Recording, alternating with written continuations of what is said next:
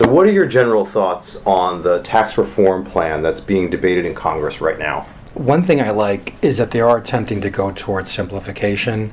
There are a lot of provisions they're trying to get rid of that will simplify the tax return and probably do get to the point where they can have that little postcard that more and more people could file. I'm still sort of up in the air as to what the true redistribution of wealth part will be. As a teacher of tax, as a person that writes about this stuff, I like the complication because it makes me feel important and powerful, knowledge being power.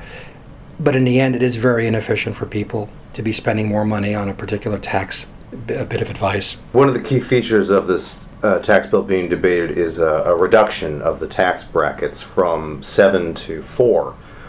Why does this actually make tax planning harder, though? When you go from having the 7 rates we have now, which start at 10% and slowly get up to 39.6, with chunks of income progressing from 10 to 15 to 25 to 28, a person can get used to their tax bracket. So if they work a little bit of overtime, they'll know, okay, I'm probably still going to pay the same marginal tax rate on the next bit of overtime that I make or a bonus that I get if I'm a Wall Street banker. If you start having longer and longer tranches of income subject to a rate, and then all of a sudden the next tranche of income is taxed at double the rate as you go from 12 to 25%, it's pretty dramatic. Because if all of a sudden I work enough overtime or make a bonus that's big enough to then throw me into that next tax bracket, let's say going from 85 to 95,000 is where the rates jump from 12 to 25%, all of a sudden I'm getting a bonus that I thought would have been taxed at 12% based on my common experience under the new law. All of a sudden it's being taxed at double the rate. Sometimes people don't want to work a little bit harder if they're not going to keep as much of the money as they're used to keeping. Of course, the comeback is, well, just having 3 or 4 rates is much more simple for people. But in the end, that's a trivial marginal benefit to people because we have software that calculates this stuff. The forms have all this built in. I don't like the drastic 12 to 25, 25 to 35. I like slight increments. You're also not a fan of creating a repatriation holiday that allows U.S. corporations to bring home overseas earnings, which I understand is also a feature of the proposed legislation. So the way the law works now, and for many, many years, the U.S. multinational corporations based in the U.S., they don't consolidate their foreign operations on their U.S. tax return when they report to the IRS. They only report their U.S. activities. The foreign corporations that these big companies have overseas, that income's taxed by the U.S. only when it's brought back as a dividend, the so-called repatriation. The money comes back home.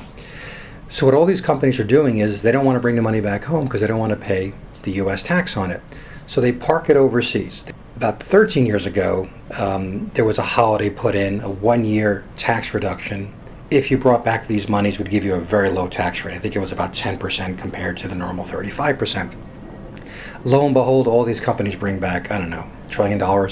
And people thought that will help stimulate the economy. They'll use this money to invest in more labor and increase the manufacturing capacities here. And in the end, a lot of the money went to things like buying back stock, executive bonuses. So if we do another holiday now or reduced rate when the money comes back, are we basically tempting these corporations to keep leaving the money overseas and then waiting for this form of amnesty? Now, this conversation is much more complicated than we're letting on here, because there is talk of stopping the taxation of overseas earnings for prospective earnings. So when I complain about where we're going to set these people up for this addiction to a holiday every 10, 20 years, their comeback could be, well, we don't plan to tax future earnings anyway. It's a one-time thing. Then fine. Then let the past earnings wait to be taxed when they come home, and we'll get the full up to 35% versus this holiday rate. Why, in this current plan, is the alternative minimum tax and the estate tax potentially also on the chopping block? The alternative minimum tax, the AMT, it's been considered for repeal for many years because, first of all, it complicates tax returns dramatically.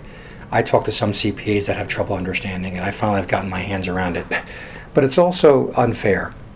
The AMT basically disallows certain deductions on our tax returns. So, for example, people in the heavily taxed states like myself in New York, Connecticut, New Jersey, we cannot deduct our state taxes for purposes of AMT. Instead of just disallowing these state tax deductions for everybody and being open and honest about it in Congress, they do this alternative calculation where people don't even understand why they're paying AMT. They just know they have to pay it. When they first put AMT in, it was put in because they wanted to capture these couple hundred rich people in the late 60s, early 70s that were not paying taxes because of all these exotic tax shelters. So when they put it in, they disallowed certain items and said, okay, we're not going to allow these. But then again, we're only going to worry about people that make a lot of money. So we're going to give a big fat exemption of about, $30,000, $40,000. So that covered 95% of the world, of the US. So no one paid it, except for very few rich people. The exemption of that 40, 50,000 number was not indexed for inflation until very recently. So every year it started capturing more and more people as salaries for a CPA went from $5,000 a year to $50,000 to $75,000 a year. So it was very unfair that the intent of it was to get the rich who were benefiting from sexy tax planning and a lot of these transactions. And then by not having the exemption big enough, it started capturing innocent, quote unquote, innocent people like myself, who's just living their life, working for a living, owning a home. So getting rid of it, to me, at least makes it fair for people like me. Again, maybe I sound selfish because it's about me, but a lot of people are like me. This is the one chapter in the course that I teach where the students are trembling. They're trembling because, and I told them today, I won't put it on your final exam because I have a feeling it might go away. And I could see the sigh of relief because they had heard about this being the most difficult chapter in the tax class. Yeah. So estate tax, the theory behind why people say it's unfair to defend it, to defend a repeal, I would say, it is sort of double taxing the same income. An estate tax is levied on your final net worth. Whatever's left over, you try to leave to your family, and meanwhile, another third or half of it gets chopped away in taxes.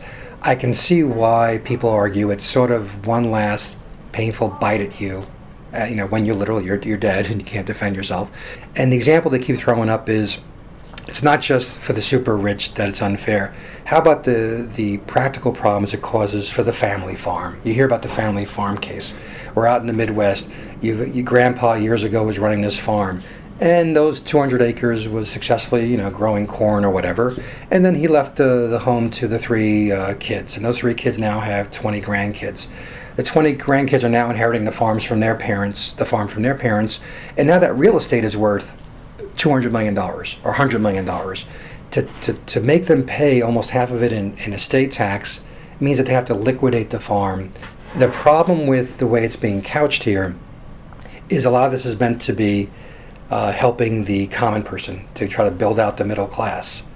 No middle class person is paying this tax because the estate tax doesn't apply until you get up to the 6 million or a higher number. Now, a central point of the plan seems to be that the middle class and the rich will benefit in the beginning once it's passed.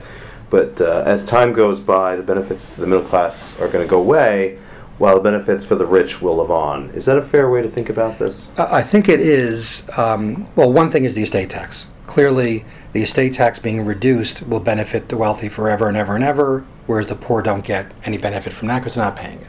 The second part, the concern is, in the short run, some of the people on the lower end of the income scale will benefit from having a doubling of their standard deduction and getting this child credit. So they might save a little bit of money in the short run. But as the years go by, that standard deduction will go up only with a limited form of inflation. So we're talking that $24,000 standard deduction in 5-6 years might only be about $26,000. But when you look at the wealthy, who basically are going to see their corporate earnings, the corporations have their tax rate cut dramatically, and a lot of wealthy people own a lot of stock, so they indirectly benefit from their corporations paying almost half the tax rate. They're also going to benefit to the extent that they have these what they call flow-through entities, these investments in pass-through, flow-through partnerships, limited liability companies, S corporations. These would be the investments they have in businesses that throw off income that's not taxed at the corporate rate. Instead, the income passes through to the owners, and they're taxed on it immediately. And currently, these millionaires are taxed at the highest rate, 39.6. They put in this preferential rate a cap of 25% for a big chunk of it. So you see a lower income level person saving a couple of thousand a year. Meanwhile, you have people that every year make more and more and more money because they're very successful with successful businesses, paying no more than 25% on a lot of this flow-through income. Plus, if they have income in these corporations that trade on Wall Street, then they pay tax at half the rate from before. The numbers are staggering in terms of the difference. You mentioned something that I was fascinating that I read about this S corporations. If this all goes through, you could potentially see individuals basically form their own corporations that are just themselves to take advantage of those lower rates. Right. They do have an exception for personal services companies, so they were worrying about that. For example, a baseball player just forming a limited liability company or an S corporation and says, pay that money to this corporation, of which I'm the only employee, right? There is a provision of this that talks about, however, if personal services, professional services are what this entity is doing, then the regular rate applies. But I'm glad you mentioned that, because I forgot to say, going back to complexity, the desire to make things easier. This came up yesterday during the testimony in front of the Ways and Means Committee. One of the Democrats said, we're looking at all these big fat regulations here, we're trying to reduce them. Don't you realize that once you put in this new 25% cap on pass-through income, the concern that you have right there is now going to say we need regulations to determine what counts as services? You're basically trading some complexity that goes away with other nice things we're hearing getting rid of on Schedule A, for example. But now we're going to need a whole bunch of regulation on trying to avoid the scam that you're basically put your finger on, and you're not even a tax person. Now, Lee Zeldin, a Republican congressman from Long Island, recently told the New York Times that it would be impossible for him to vote for the bill in its current form. He called it a quote-unquote geographic redistribution of wealth because it eliminates the deductions that residents of states like New York rely on to cushion the pain of local taxes. How common is it for this kind of regional clashing, if you will, when it comes to tax reform? As it happened before, mentioning Texas and Florida, maybe about 10 years ago, those states started complaining, wow, you people up north and out west get to deduct your state taxes. We don't have any here. Therefore, we don't get the benefit you get of being able to deduct them. Now, of course, they're not paying them, so I'd rather be in a position where I'm not paying them at all than paying them and deducting them, but I can see their point. So instead, they got a sales tax deduction put in. So the current law says, if you ever look at your Schedule A as an election, I'm going to deduct state and local income taxes or my state and local sales taxes. The greater of the two people pick. So in the Northeast, our income taxes are obviously much higher. But in the South, Florida, Texas, other states that don't have an income tax, all the people there are electing the sales tax. So that's an example of how they lobbied for something that they normally wouldn't have cared about, but because they saw these other states benefiting from deducting their state and local income taxes, hey, why don't you give us something, give us state and local sales taxes. So that happened in a sense before. Now, getting rid of this deduction also will ironically bother them because they're losing their sales tax deduction, but not as much as it hurts the people up here, because sales tax is a small number.